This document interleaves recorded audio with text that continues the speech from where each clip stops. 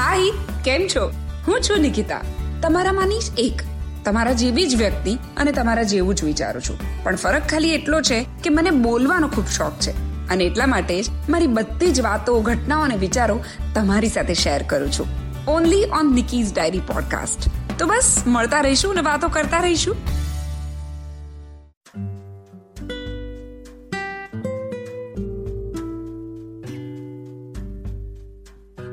હાય, કેમ છો? હું છું નિકિતા. ફરી એક વખત તમારી સાથે નિકીઝ ડાયરી પોડકાસ્ટ લઈને આવી ગઈ છું. આજની વાત છે વાળ વિશે. વાળ એ છે ને અનુભવની કહાની છે. વાળ એક સ્ટાઇલ સ્ટેટમેન્ટ છે. પણ હવે આટલો બધો લોડ વાળ પર હોય તો વાળને તો તકલીફ પડે જ ને. બાળક જન્મ લે ને ત્યારે જ ત્યાં ઊભેલા કેટલા બધા લોકો સીધા વાળ તરફ કમેન્ટ્સ ચાલુ કરે. ભાઈ, વાળનો ગ્રોથ સારો છે, જાણે એનાથી બુદ્ધિ, બ્યુટી ને નસીબ બધું વધી જવાનું હોય. કોલેજ સ્કૂલની ઘટનાઓમાં જ્યારે તમે ટીનેજર્સ હો ત્યારે મેક્સિમમ ટાઈમ મિરર સામે કાંસકો લઈને કાઢો, જાણે કાંસકો નહીં હથિયાર છે જે તમને હેન્ડસમ લગાડશે. ટકલા લોકોના મનના ખૂણામાં કોઈ કોમ્પ્લેક્સ ના થાય ને એટલે પૈસા જોડે એને જોડી દેવામાં આવ્યું છે કે ટાલ પડે ને એટલે તમે પૈસાદાર. એવું મને તો નથી લાગતું. આ કોન્સોલ કરવાની એક ઘટના છે. વાળની ક્વોલિટી તમારી પર્સનાલિટી નક્કી કરે. કર્લી વાળવાળાઓની તો એક નવી જ સ્ટ્રગલ છે. દરેક જણ પૂછે, તું માથું ઓળે ખરી? પાછું કોઈ બહુ કોન્ફિડન્ટ હોય ને તો જવાબ બી આપે, curly hair is not a trend, it's a lifestyle. કેટલાક લોકો એવી વાત કરે, કર્લી વાળ એટલે રોજ જુદા લાગવાની તક. ભાઈ, પોઝિટિવ તો રહેવું પડે લાઈફમાં. આ થઈ કર્લી વાળવાળાઓની વાત. ટકલાઓ તો ચિંતા જ ના કરો, યુ આર અબો ઓલ. તમને જે ક્વેશ્ચન્સ આવે કોઈ બીજાને આવી જ ના શકે. સવાલો કેવા આવે લોકોને? તમે સાબુથી માથું ધો કે શેમ્પૂથી? વીક સેટ ના થઈ તમારે? હવે તો આની ફેશન છે. ક્રાઉડમાં ખોવાઈ નહીં જાઓ, હેરકટના પૈસા બચશે. આવી સાવ બોકસ કમેન્ટ્સ પણ એ લોકોને સાંભળવી પડે.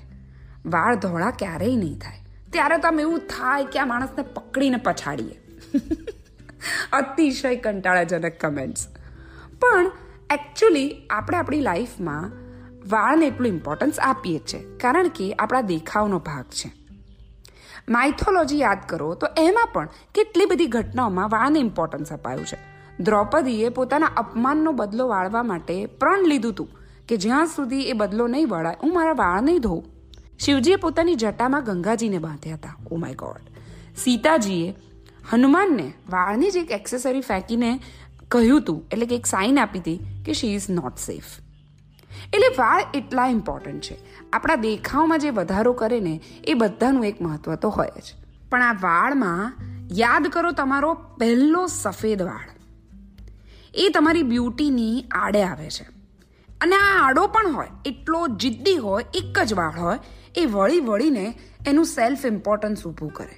ખબર છે, નાના બાળકો જ્યારે 4-5 વર્ષના હોય, તમે એની સામે ના જો અને કોન્સ્ટન્ટ તમારી વાતો કરો ત્યારે એ સેલ્ફ ઇમ્પોર્ટન્સ ઊભું કરે. એ કોઈ પણ એવા ટ્રેન્ડ્રમ મચાવે જેને કારણે આપણે એની વાત કરીએ. બસ આ વાળ એટલો જિદ્દી હોય, એ બધાને દેખાઈ જાય અને એટલે સામેવાળો તમને સવાલ કરી જ દે, સફેદ વાળ આવવા માંડ્યા? હા ભાઈ, સફેદ વાળ જ આવ્યા છે, બોમ્બેમાં અમેરિકા નથી આવ્યું, ઇટ્સ નોર્મલ.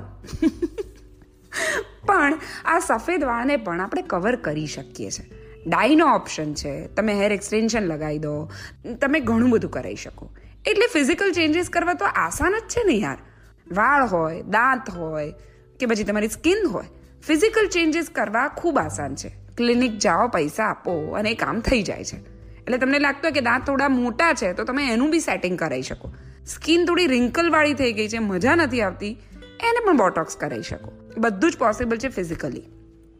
પણ ક્યારે વિચાર્યું છે કે આવું ઇન્ટરનલ ચેન્જીસમાં કોઈ દિવસ તમે કરી શકો? આ આઉટર ચેન્જીસ બહુ ઇઝીલી થઈ જાય છે. ઇન્ટરનલ ચેન્જીસ આસાનીથી થાય છે.